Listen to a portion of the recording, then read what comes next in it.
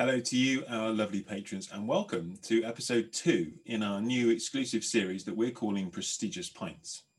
In our series opener, we brought to you none other than Agile legend Mike Cohn.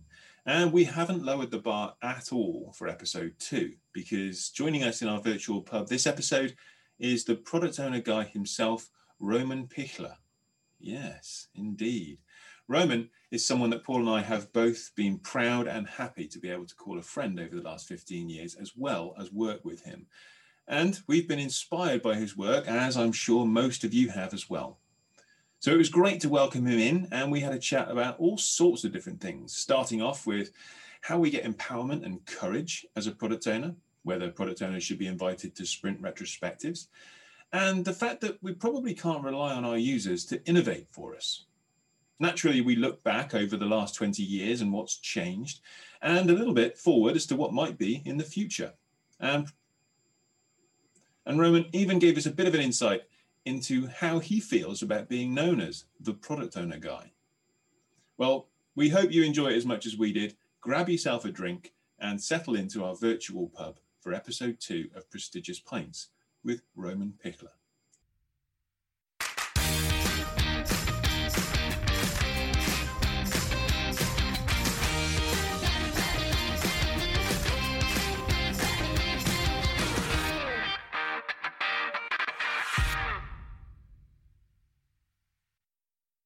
Hey, all right. Hello, Roman. Hello. How are you? All right. How are you guys doing? Very good. Welcome to our virtual pub. Thank you. Nice to be in the virtual pub.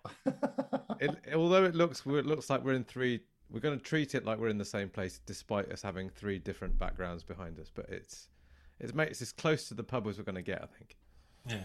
Right now. So imagine you got a 360 camera, because we can't be sitting next to each other.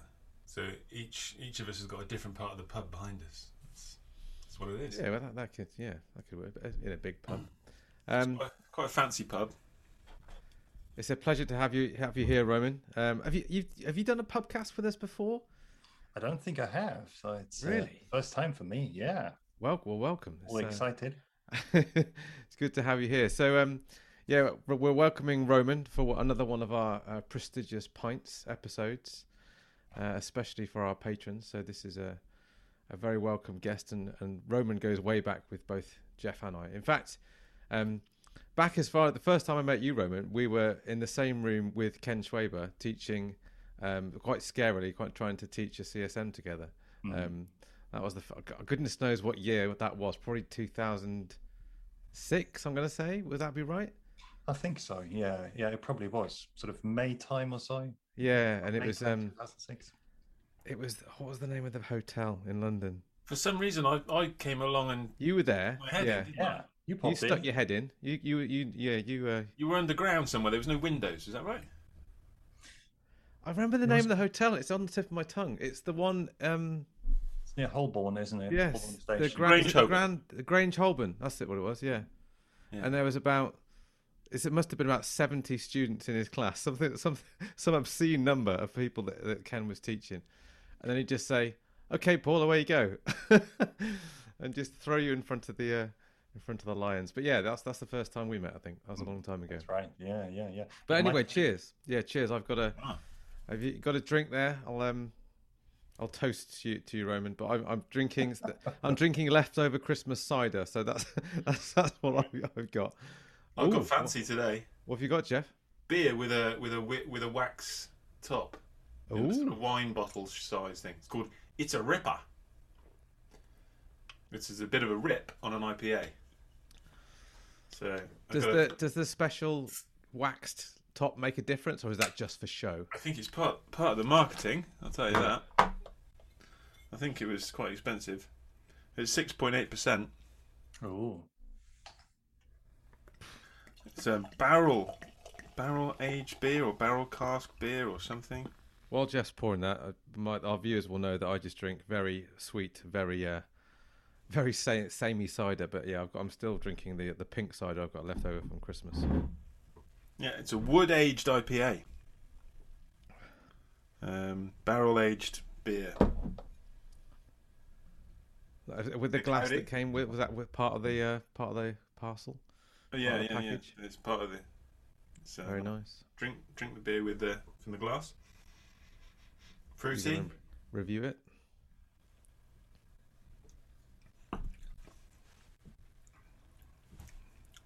Bit of pineapples. You just pick it. You picked a random fruit then, didn't you? Just try and No, I read the just back of the try and bottle. sound like you knew what you were talking about. I read the back of the bottle. Cheers, mate. It's been a while since we've seen you. Yeah, cheers, Roman. Nice to see you. What have you got a drink there, Roman? Are you joining us for a drink? Or is it He's the designated driver. Well, it's water. So. Yeah. Okay, that's fine. Roman's driving us home. saves us the taxi money. That's very nice of him. Just like, Yeah, no problem. I stopped drinking over 3 years ago. Drinking Did alcohol. you? That is. Yeah, and I don't know. It just never really had the urge to go back. Or I should put this differently: the trade-off for me between starting to drink again and just the impact that it has on me personally, it just doesn't feel worth it really. And now it's been such a long time that I don't really miss it anymore. I mean, first Christmas without alcohol was a bit strange, everybody else drinking, but you sort of get used to it. So, and there's more alcohol-free beer now available, so I Yeah, still drink that's true. alcohol-free beer. I enjoy that, and I had an alcohol-free wine over Christmas. It's all right. the others are catching up. Do you feel healthier? Kind of, the lifestyle's better off for not drinking? Yeah, I think so. I mean, for me, it was a process. I started winding down my alcohol consumption sort of, over the course of, I guess, a year, 1.5 years or so. And it's sort of in a way fizzled out a little bit. But I try to limit having some wine or beer to Fridays and then only to Saturdays. But still, I typically wouldn't sleep that well, and then could feel it the next morning. And the less I drank, the more I would actually feel the impact of the alcohol. So in the end, I just decided to stop. And yeah, it's sort of felt good. But the best thing for me is that I just have, in a way, Friday and Saturday evenings I can fully utilize. That is true. Whereas usually I'd have like half a bottle of nice wine and maybe a beer or 2 beers, and then I'm a little bit happy. Yeah. And your Saturday mornings are you can start at a reasonable time, not like me. I think we did a quiz, a Zoom quiz with some of our friends, and we haven't done it. They're not half as popular as they were this time last year. Zoom quizzes with our friends, but we did want to. We did want to celebrate the end of January. That was the highlight. Was we're going to send off January on a Friday night. But I only had maybe 2 or 3 drinks, but I felt awful in the morning. I think I'm losing my my tolerance to it. I must be. But yeah, I know what you mean. It is nice to wake up on a Saturday or a Friday, a Sunday, and not have a thick head. I think I don't want to sort of drag on and prolong this conversation, but I mean, for me, certainly, because you said you mentioned you noticed that change there for you, and for me, certainly with aging and getting older, my body just couldn't cope as well with alcohol. I mean, I used to drink quite a bit when I was younger and really enjoyed it. So that's certainly a bodily change for me. Yeah, fair enough. No, fair call. You mentioned that, so this is going to be my first attempt at trying to link what we're talking about to work-related stuff. So you mentioned that your first Christmas was a little bit weird when everyone else was drinking. I'm going to use the term peer pressure, although nobody was pressuring you in that situation, but perhaps an internal sense of peer pressure. Is there any kind of, have you ever come across any kind of peer pressure in the world of product owners? Yeah, I think so.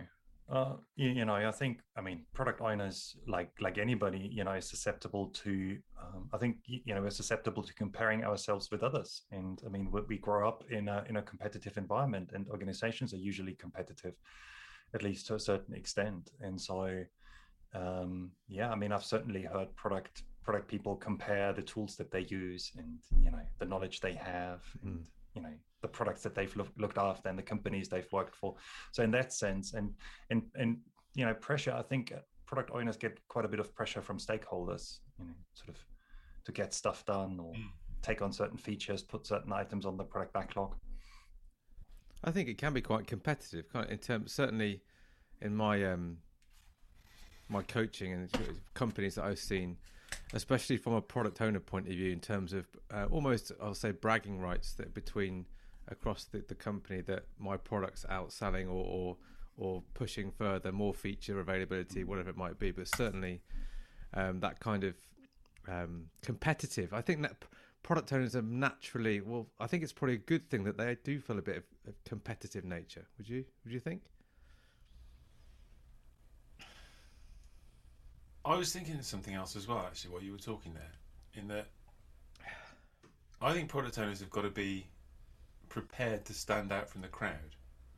I know a lot of successful products are kind of building on what's already there and making them better, but if you want to build something a little bit different, you can't be worried about what other people are doing. You just got to not copy their stuff, not worry about what features are there in competitors' products, and just think, well, what do I want in my product? What do my users want in my product? Do you get that as well? So I think it takes quite a bit of courage to do, in a way, your own thing, and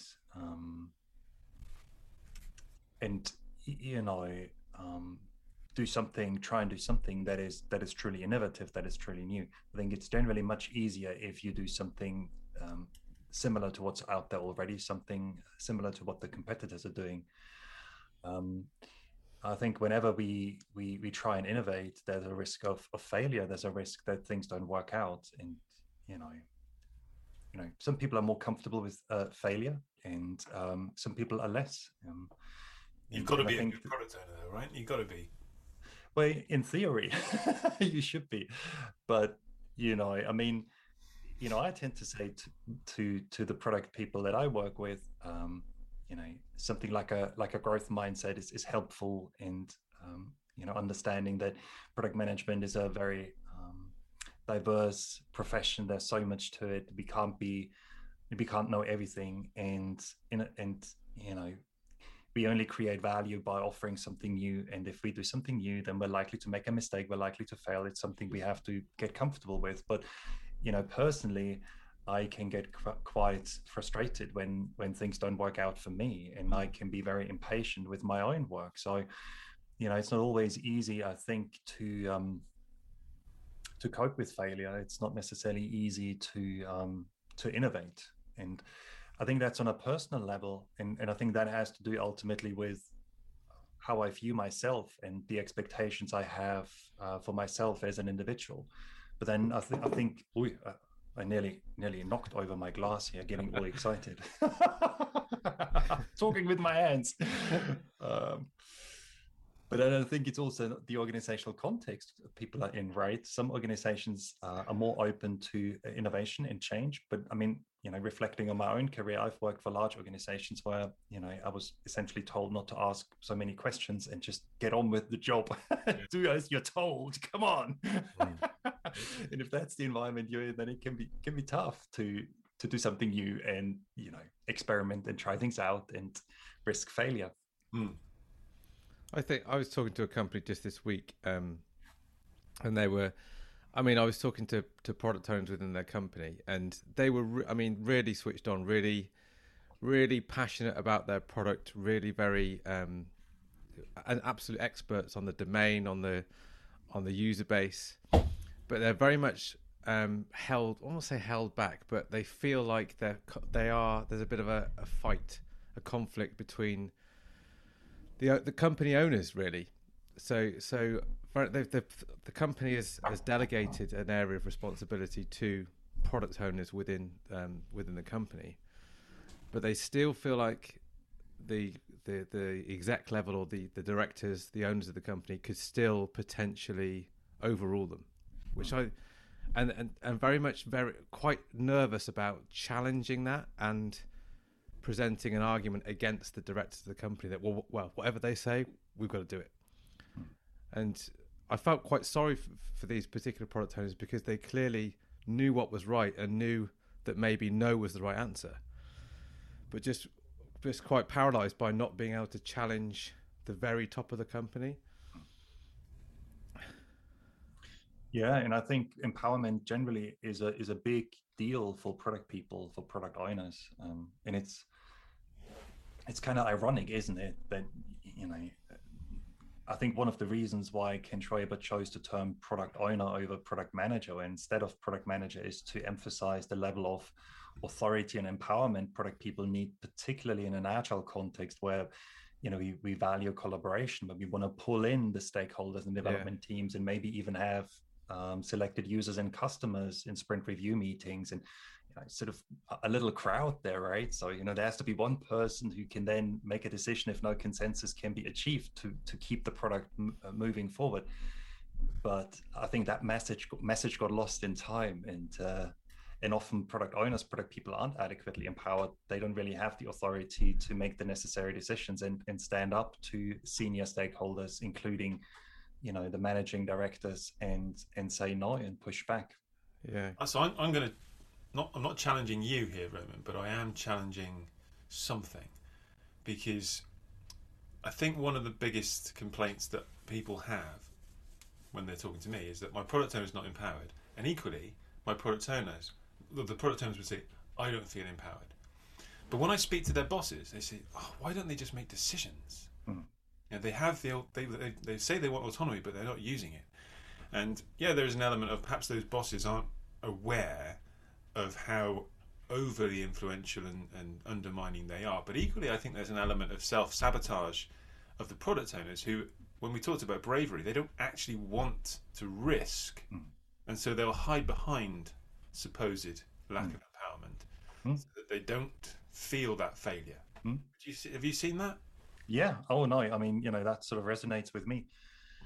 And I guess, it takes two to tango, as they say. And it sort of reminds me of a conversation I had with a product owner a little while back. And she complained to me that her management, that she felt her management didn't really allow her to take ownership of the product roadmap and make strategic product decisions. And that's a fairly common complaint I hear from product owners. And so, we got talking, and I said to her after a little while, well, have you created a product roadmap again? You comfortable to create a product roadmap now for your product and present it to your boss? And she looked at me and said, like, no, why? So I said to her, well, it's a tricky one. It's sort of a bit of a chicken and egg problem, it seems to me. It's kind of hard for your boss to trust you to take full ownership of your product if you may lack some strategic skills, product management skills. And at the same time, of course, I understand that you want the support from your boss, but maybe given the situation you're in, the best thing might be to try and, read up on product road mapping practices and create a roadmap and show it to your boss. And that way you're being proactive and you demonstrate that you know your stuff, you have the skills, and also you really want to take full ownership of your product. But I don't think that was necessarily what she wanted to hear. I think she wanted me to tell her that her boss would have to change. Everyone always expects the other person to change, the other person to do. Everyone wants to go to heaven, but no one wants to die. Exactly. It's been one of the, I would say that's probably been one of the hardest parts of my job over the last 15-20 years, is having to tell people the things that they don't want to hear. I think that's ultimately one of the benefits, or the reasons for taking an agile approach, is that transparency, isn't it? It's that brutal transparency of, let's just deal with reality. Maybe it's a message we're going to have to suck it up, but better we know it now.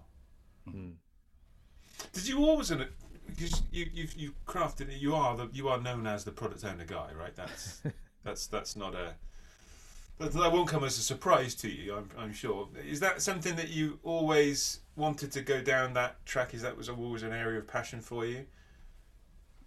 I think it's been an area of interest for me for a long time, but there were several developments really that led me down that path. One was starting up my own business and having to take care of the services and products and thinking about them more. So, that sort of really kind of caused me to start practicing product management properly. And then I started first working with product managers back in 2001, and that was also in an agile context. And that collaboration wasn't necessarily fruitful in the sense that the product became a success. It ultimately didn't, unfortunately. But it was very interesting because, you know, until then I had more of a development and technology focus, and then, you know, talking to product people and working with in fact it was a small team of product managers for a brand new healthcare product was a very interesting experience and something that kind of stuck with me. And then when I started my own business, I was more focused initially on development processes and Scrum and Agile frameworks. But you know, partly due to the two factors that I just mentioned, that interest and the necessity to learn more about and practice more product management within my own business, and then the development within that space, I felt that actually specializing myself and going for what was back then a niche, I viewed it as a niche market, at least. Sort of, you know, that product owner piece, that might be a smart thing to do. We spoke to Mike Cohn a few weeks back, Roman, and he talked quite frankly about how he's changed and how his views on certain things. He would be a lot more strong on certain subjects now than he was perhaps back 10, 15 years ago.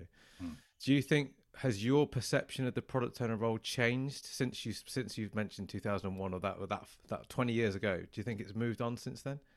Oh yeah, I think so. And you know, I think, you know, as I change, my outlook on things changes.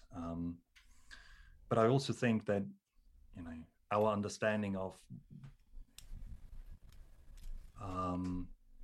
you know, how agile practices, how agile concepts, techniques, and practices can be applied has changed. As you know, I mean, I'm sure yours has changed, and you know, I think as a community, as a group of people, it has changed. But yeah, so it has changed. Yeah,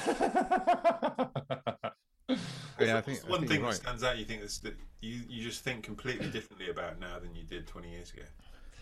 Yeah, I think, you know, sort of for me, a big area in the last few years, certainly, and that's sort of something that you know is sort of, I don't know if it's new, but I mean, when I first looked at product management and started working with product people, it was really all about the hard skills and, in a way, that the core practices, and initially also more, you know, tactical practices and development related practices. I remember literally nearly 20 years ago sitting down with one of the lead product manager and looking through use cases, you know, piles of use cases that she'd written, and talking to her about the need to prioritize them so that, you know, we could run some iterations. And so, you know, I initially focused a lot on these hard skills, but I think over the years I learned that while the hard skills are important and that expertise is extremely valuable for product people, without a doubt, the people skills, the soft skills are just as important. And I mean, you know, Jeff, I mean, that's an area you've worked on as well, right? Definitely, yeah. That's a trend I think I've seen in more recent product owner training and coaching, is that the area of agile change agency, or kind of, it used to be back in the day, back in very much a Scrum Master's remit. And I think whilst that hasn't changed, but I think a lot of product owners that I speak to now are becoming a lot more agile aware, rather than something that's being inflicted on them. It's now something that they're intrinsically part of. So I think the question always comes up in my classes about who is an agile change agent within a Scrum team, and I think more people now are more willing to listen and to respond as product owners, because product owners can have a huge amount of influence on the agility of a company. It shouldn't just always come from the Scrum Master's remit, in my opinion, certainly. I mean, the word for me over the last 20 years from a product owner space is the word empathy. That's what stands out for me. Now, when empathy for who? For the product owner, or Well, this is where I'm going with it. Okay. I think historically, if you go back to 2001, the empathy needed to be developed from the product owner for the development team, and from the development team for the users. I think those were the two glaring sort of gaps, if you like. the product owner was traditionally very hard-nosed, as I saw it, business-focused, profit-focused, return-focused, market-focused, very, in many ways, rightly so. And the development team was seen as a cost to try and achieve that as quickly as possible. And that awareness of actually engaging the team and their creativity and iterating and collaborating, that developed a great sense of empathy. And I think that had a massive success. But then where I think it shifted is actually, and I'll say this with a flippancy, but there's a seriousness beneath it, is that there's become an appreciation from the development teams that I work with that their product owners are actually human beings. And so an empathy that the product owner has a ridiculously difficult job.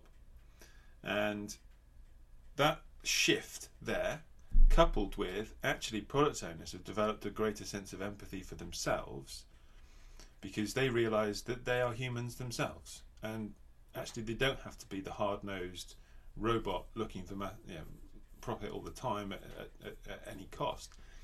That sense of, well, let's take our time, let's have a think, let's work with people, let's show some vulnerability, let's ask the questions, let's not think that we have to have all the answers, let's test things that are imperfect.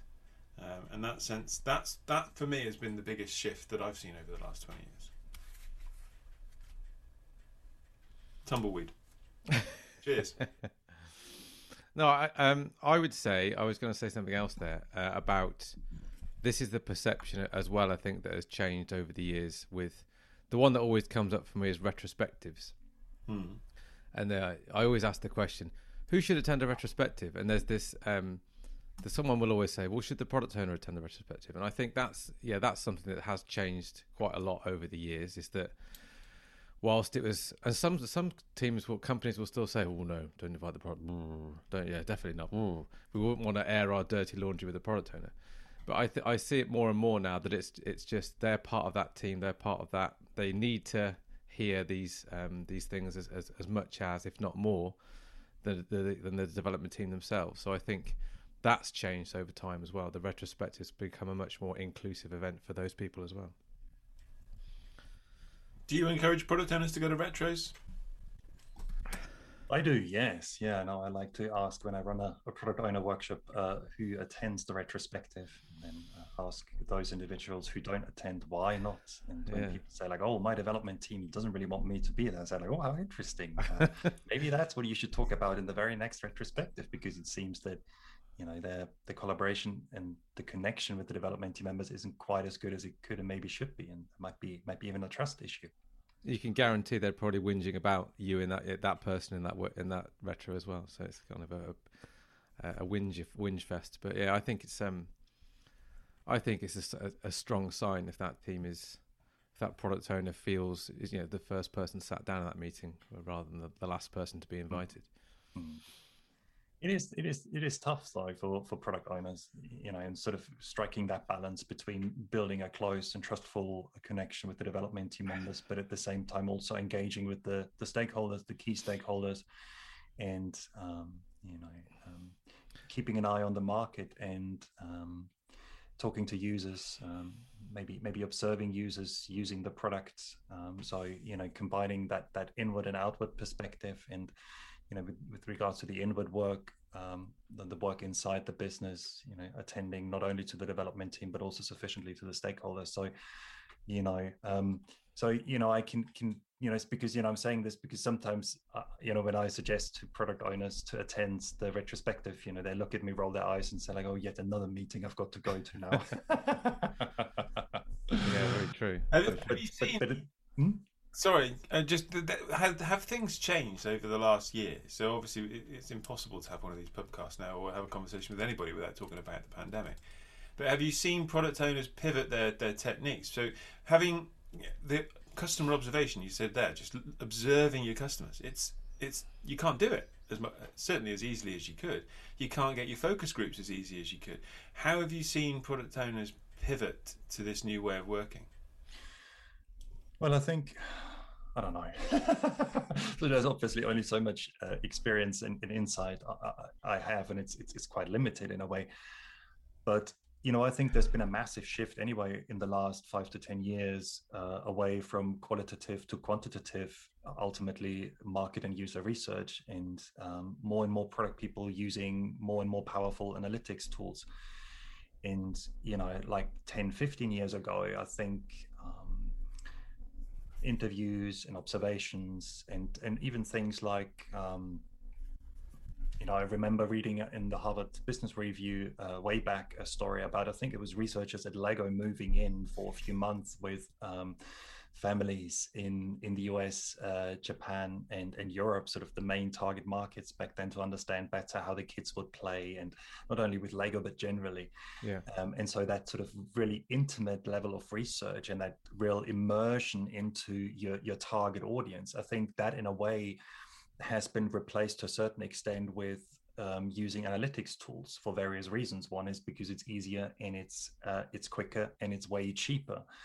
And it's less subjective in a way, isn't it? So it can be, yes.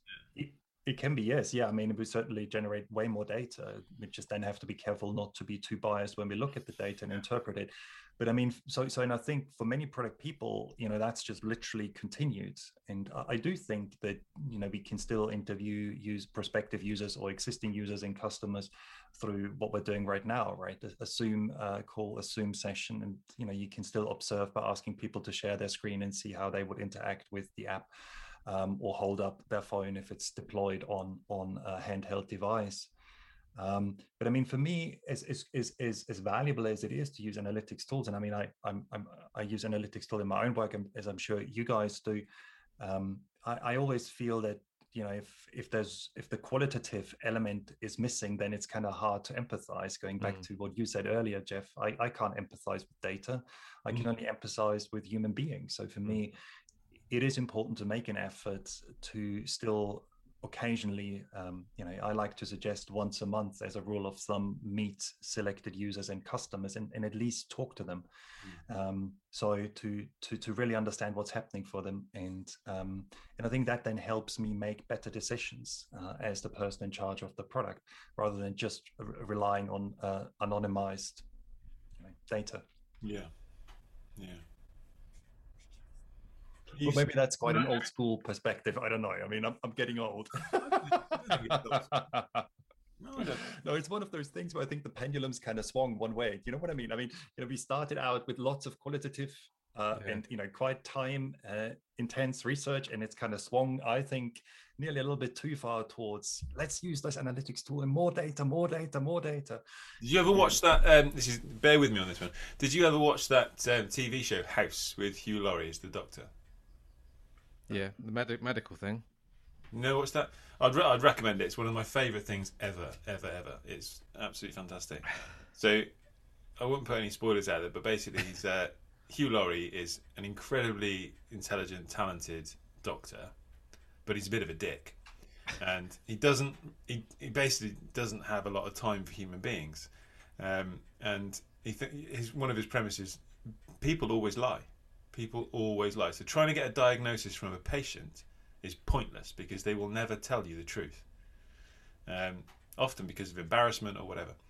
And users often don't tell the truth. Not consciously, but they will tell people what they think they want to hear, in a way, and also what they would like to believe about themselves. And so actually what people say they do and what they actually do can be two very different things. Is this linked to the story about the Walkman? Yeah, definitely. Go on, you have to tell that, because that's a good one. Well, I always get it wrong, but the essence of it is I can get. Sony did some. I'm not talking to you, Roman, here, because you know what I'm going to say. But the research on the colour of the Walkman, the boombox or whatever it was. And people say, yeah, we love yellow. Yellow's great. Red's great. Yeah. Thanks for your input, customer focus group. Please take a Walkman of your choice on the way out, and everybody took black. And that, what you say you're going to do and what you actually do, can be two very different things. As a product owner, you've got to be really careful of that, right? Absolutely, no, you're absolutely right. And I don't think we should expect that users and customers innovate for us and tell us what our product should do, what it should look like. The same is true for the stakeholders. I don't expect that stakeholders tell product people what their product should do or look like. I think that's really the job of the product owner together with the development team to figure that out. At the same token, when we look at a process like Scrum, then I always like to think the product owner and the team should be empowered to take the first step and, build a product increment. But then we validate the decisions, we validate the product decisions essentially that we've taken by putting it in front of the stakeholders and selected users and customers and carefully listening to what they have to say. And then we think about it, we analyze their feedback, we analyze any data that we've gathered, and that hopefully will help us to make the right decisions and adjust essentially the product backlog, and therefore then drive the next product increment. And so, of course, we can say, oh, yeah, it's not a big deal. I mean, we just release product increments on a regular basis, and so we collect the data, and that's cool. But the drawback with quantitative approaches is that it's very difficult to find out why somebody did or didn't do something. So the intention, the motivation, the underlying need is kind of hard to uncover. I think that's where at least selected qualitative measures come in. So I always like to think, quantitative and qualitative approaches shouldn't compete, but they should complement each other, and it'd be kind of nice to mix and match. And maybe the standard way that somebody operates a team, a product owner uses, is to release product increments early and frequently. That's cool. But maybe then once in a while, every 2 months, every 3 months, you still do some direct observations, you still do some usability testing, you still do some interviews. Yeah. It's and it's always, every product you're gonna need a different balance, and even for a particular product, the state that product is in its maturity and life cycle, your balance is going to be different between qualitative and quantitative. So it's I think a lot of product owners that I work with, they find that really difficult. The fact that they can't just follow a blueprint, if you like. They can't. There's no right answer that they can actually calculate and then check at the back of the book, And so this brings us all the way back to that sense of being comfortable with failure, if you like. But I'll tweak the wording slightly in saying just be comfortable with imperfection, because you'll never have perfection as a product owner. You just can't get that. And if you're aiming for it, that's not necessarily a bad thing, as long as it's a healthy ambition. But it's potentially quite damaging if you're hoping for it and you know you can't get it. Yeah, that's right. That's absolutely right.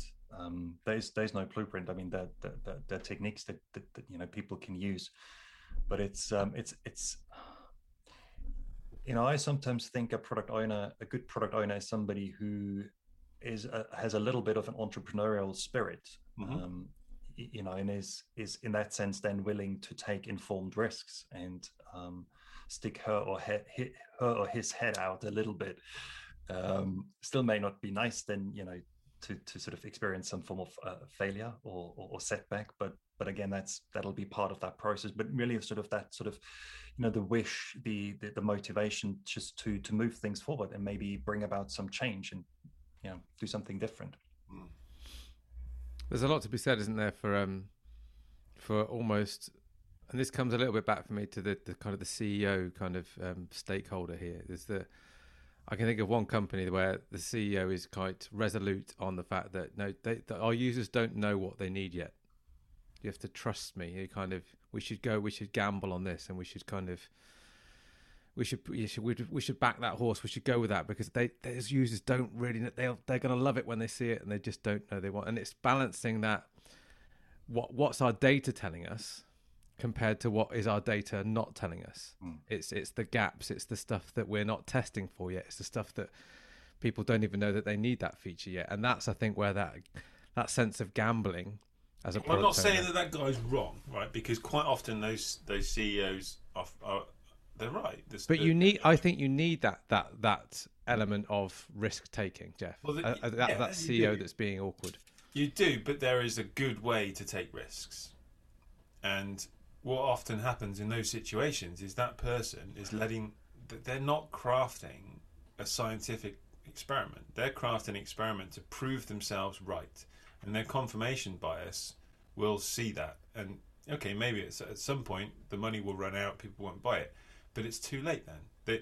Those people need to be humble enough to be able to say, okay, I've got this hypothesis, but I don't know if it's right yet. I want to find out, rather than I know this is right. I'm going to keep going until everybody out there proves me right by buying this goddamn thing. I wonder if it's about more of having a sandbox to play in, about having a continuous experiment to run. That then it's not all riding on one decision. That we've got multiple decisions like this, being played around with all the time. That it gives, almost giving that CEO that license to, you want to play with your toys, go and play with this team, can build some toys for you, and then see if anything sticks at the wall, rather than is distracting. Take the distraction away from a product that's trying to grow, and whether it needs to be something separate anyway. I don't know what the answer is.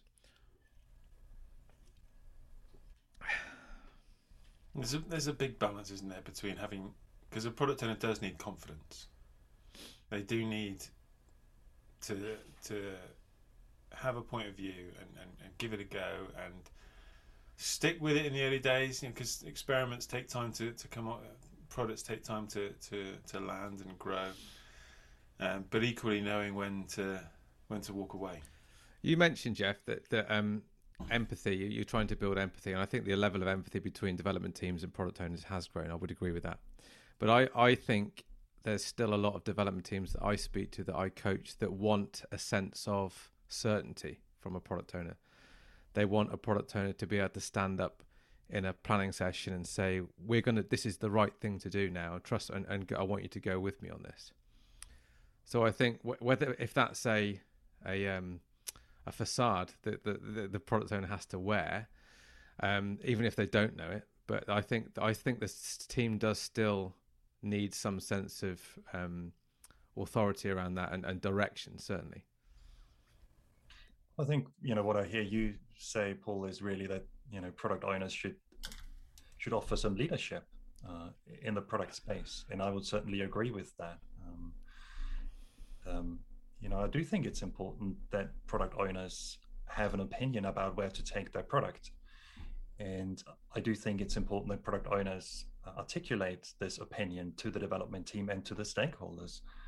But I also believe that it's equally important to take the opinions, hold the opinions lightly, and not forget to cultivate an open mind. So it's sort of that balance, right? Between ideally, as the product owner, I understand the market, I understand the users and customers, I understand the competition, I understand trends and dynamics in the market, and I've got an opinion, and I've got an idea, I've got maybe even a strong idea and vision of where I want to take my product. But then, I might be wrong. Yeah. I think, and I'm willing to admit that, and I'm willing to be vulnerable in that sense, and I'm willing to listen and humble enough to listen to the development team, listen to the stakeholders, and particularly listen to the users and customers, and try and look at any data and any feedback that comes in as objectively as I possibly can, and I try and be aware of my attachments, my biases. We know how this works, right? I mean, the longer we work on our products, the more energy and time we've invested in it, the more it tends to be our baby, and the more we tend to be attached to it, and the less open we tend to be to negative, critical feedback. Yeah. I'm interested, Roman, because this comes up in courses as well that I teach product owners. So we talk about stakeholder management. We talk about trying to kind of classify and categorize stakeholders. What's your view on the Scrum development team as a stakeholder? Do you think they should be a stakeholder in product backlog decision making? Is that a risk? Is that a benefit? What's your view on that? So when I use the term stakeholder, I always tend to think of the internal business stakeholder. So for commercial revenue generating product, that'd be somebody from marketing, sales, support, maybe finance, operations. Yeah. So those guys, marketeer, sales rep. I always look at the development team more as for whatever reason, as a separate. So I typically don't subsume or classify the development team as a stakeholder, but more as, I guess, a partner. Even so, I'd also argue that ideally, the stakeholders that I mentioned, a marketeer and a sales rep, should also become, at least over time, a partner. And as a product owner, ideally, I'd like to establish effective and trustful working relationships with those individuals. Sorry, what was the question? No, I'm wondering if development teams should have a say. Backlog. In terms of backlog prioritization, because I think they do. They certainly have opinions in my experience. Yeah, I think so. I mean, I think it's good practice really to work on the product backlog together. So product owner and development team, and I think there's a mutual benefit here. The benefit for the product owner is to leverage the knowledge and expertise of the development team and understand, where technical risks. Often, as the person in charge of the product, that's not something that I fully understand, that I'm fully aware of. And by doing prioritization together, by maybe refining product backlog items together, working on the product backlog together, I ensure that there's a shared understanding, that people understand what those items, what those stories mean. And by inviting people to make product decisions, I usually increase the chances that people support those decisions, that people buy into those decisions. Yeah. And the benefit from a development team perspective is that, as developers, we can be more proactive, and we can influence, and we can contribute to decisions, and we can shape the product. And we also learn more about the product. And, we're not solely dependent on the product owner all the time. Yeah. Over time, we may be able to answer, some of the questions that we have amongst ourselves, because we just pick up appropriate domain and market and product knowledge. I've seen it massively. I wouldn't say transform, but in terms of morale and motivation, I think there is if you want, like you said, the words buy in there. And I think teams feeling part of that decision-making process, or at least understanding the decision-making process. There's a lot of teams that, unfortunately for them, work on a very boring product, which actually generates their company quite a lot of revenue. So it's like, it's not great, and we're not working on the sexiest functionality at the moment. But this is kind of the stuff that's keeping our company afloat. So we understand its part in that process. And developers may not get what they want all the time, but I think certainly involving them. And I used to work in Nokia Music, where I'd say 70 to 80% of the development team members were all musicians. So they had a real passion in developing a music product. So I used to ask the question, why would we ignore that feedback and ignore those opinions? We may not take them all into account all the time, but you certainly want to have that voice heard as a recognized voice. Roman, this is sort of stepping outside of the podcast a little bit and just going back to the three of us. But normally at the start we would say something like, we just talk and see where it goes, and if anything you say you don't want in the final cut, we cut it out.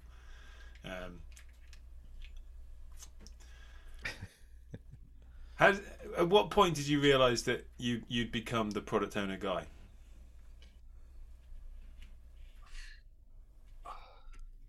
I don't know if I'm the product owner guy. You are. You're the product owner guy. Everyone says to me, right, we need some stuff on product owners. I'm going to Roman. Go and read this book. Let's go and read this book. And you're the product owner guy, and it's very humble of you to say so.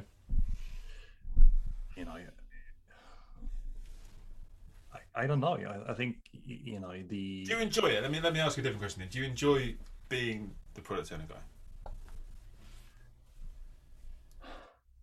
So, it's kind of nice. What is really nice is to see when people recognize the work and the efforts that I do. That is generally very rewarding, and I think it's rewarding for anybody. It's also rewarding when people recognize not only recognize but recommend my work, and that's great. But I honestly try not to get too attached to a specific view of what I've achieved or who I am, because things change, and as much as I enjoy what I do, and I generally enjoy my job, I really do, and I'm grateful that I have the job that I have. I know at some point in time it's going to stop, it's going to end. So Yeah. So, I don't want to certainly think of myself as the mega product owner guru. And if people feel I've got something helpful to say, that's great. But I mean, the other people obviously out there, including you two gentlemen, that have very valuable, things to say and very valuable advice too. So, do you feel the pressure of people maybe taking too much or reading too much authority into what you say? Do you know what I mean by that? Yeah, I do. Yeah, and it's certainly the case that I've sort of become a little bit more careful over the years, and I think I try and choose. I'm not sure that it always succeed, but I try and choose my words a little bit more carefully. Certainly, when I write stuff, and I have to say that, I did think quite a bit about my last book, and in the process of preparing to write it, and then during writing it, I sort of thought, that in a way I have a responsibility, because people may take notice, and they may, and so I wanted to make sure that it's a decent book, but it's also about something that I really care about, and I think that would be valuable for the individual readers, but also for the whole product management community.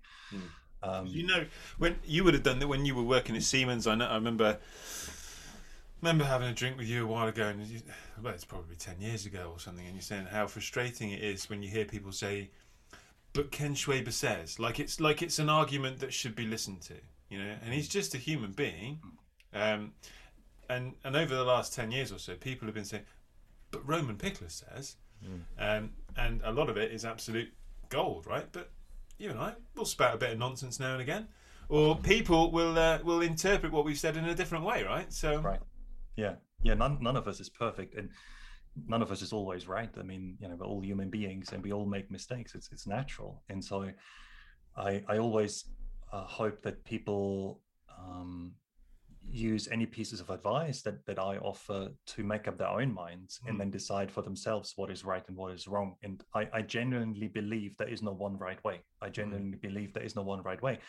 And it's really then, for us as individuals to take ownership of our own decisions and get the information that will help us to make the right decisions, and then see where those decisions take us.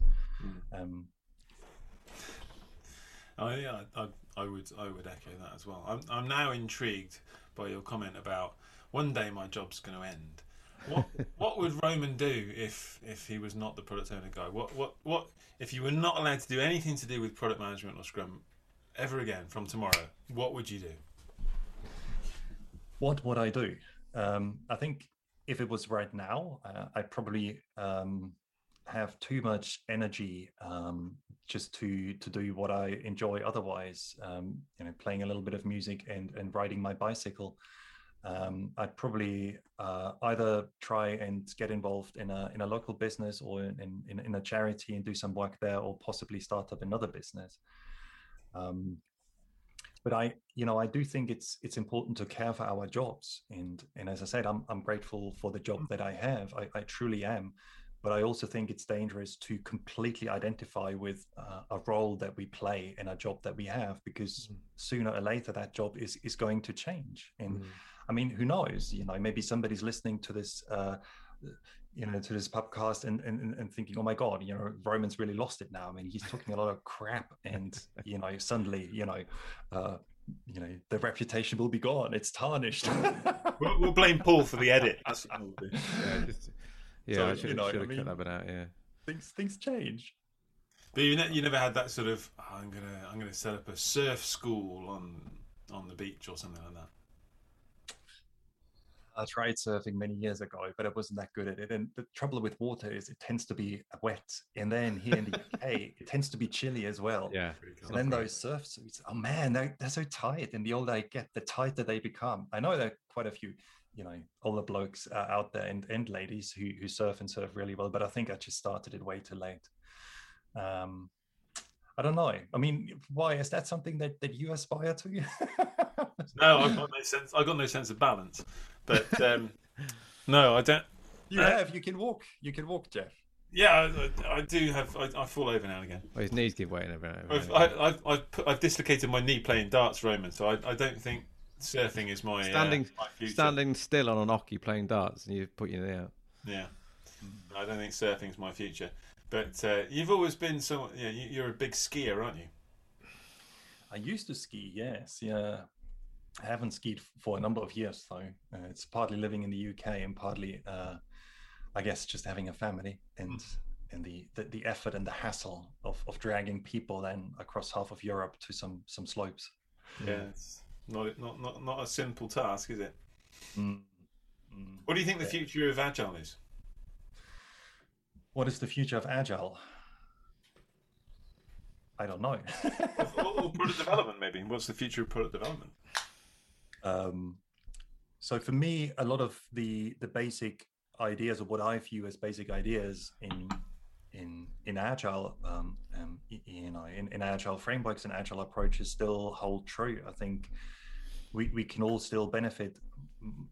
I think virtually all organizations can still benefit from more effective collaboration and a stronger focus on users and customers and value creation. I mean, for product management, I really think that empowerment is a big issue, and establishing product roles in organizations where people have the skills and people have the decision-making authority, and then also the responsibility and accountability that comes with it in order to progress products and run with their ideas. So I think that'd be really cool to see. I certainly hope that, say, in 10, certainly 15, 20 years from now, that's not going to be such a big issue. I also hope that product people will maybe continue to be or be even more strategic. So I always think it's kind of nice to take care of the product backlog and help identify and write some epics and user stories. That's good stuff. But I think it's even more important to understand and be clear on the strategy that you have in order to make or keep your product successful, and maybe be able to set some goals on a product roadmap for the next 6 to 12 months to align everyone and give everyone an idea of where the product is going. So I hope that that's gonna continue. Cool. Not very good at predicting the future, I'm afraid. Me. I'd like to think that startups, if there's a startup that's come out of this pandemic, maybe somewhere in 20 years' time, if these startups are being led by people that really do understand that, like you said, that growth mindset, that product ownership, empowerment, and letting good people build good products. I don't think a lot of the difficulties product owners are having now will kind of ebb away. Maybe that's a false hope, but I'd like to think that maybe leadership is viewed very differently in 20, 30 years' time. That'd be nice. That'd be really nice. Yeah. That'd be cool. But then I guess just building on what you just said, Paul, I mean, it's called product management, right? But there's so much people stuff in there. I mean, exactly, yeah. People always get in the way, don't they? That's the trouble. The trouble are the people. If it was only code, if it was just robots. Maybe it's AI. Maybe artificial intelligence will be defining what products we need and building them for us. And that reminds me then of some Ian Banks novels, right? Where the big minds, the big massive computers decide what the people should do across the galaxy or whatever it is. So, it's gone in Skynet, isn't it, Jeff? Terminator 2, another film you haven't seen, but end with Skynet and the Terminator's taking over the world. That's Minority Report. No, wrong film. That's Tom Cruise. Wrong actor, wrong film, wrong decade. What was the thing where they're sort of moving the screens across like that?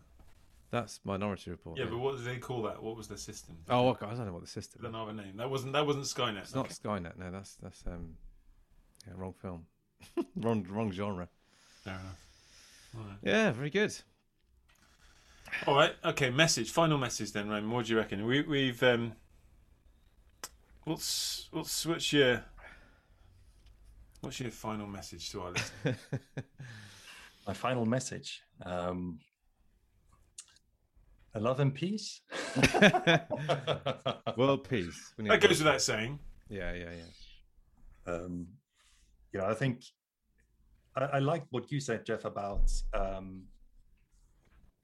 being happy with things not being perfect. And so I think a common mistake we make is to put ourselves too much under pressure and to expect in a way too much too quickly. from ourselves. And because we expect it of ourselves, we also expect it of the people who are around us, the people that we work with. And so something that I wish for myself and for everyone is that we learn to maybe relax a little bit, and in the sense that we understand that we need to get stuff done, and there are things that we'd like to do, but some things just don't happen immediately, and if it doesn't work out immediately either, then that's not a problem. It's not a big deal. No big deal. No big That's deal. good. No big deal. Cool. It was awesome, mate. It would have been obviously so much better if we were meeting in person, but it's been good to catch up with you. Thank you for taking the time, joining us in our virtual pub. Well, thank you for having me. It was nice to chat with you, gentlemen. You're going to warm the car up. It's pretty chilly out. Get the heated seats on, and we'll meet you out the front. We'll meet you out the back. Of course. Cheers, Roman. Great. Thanks, guys.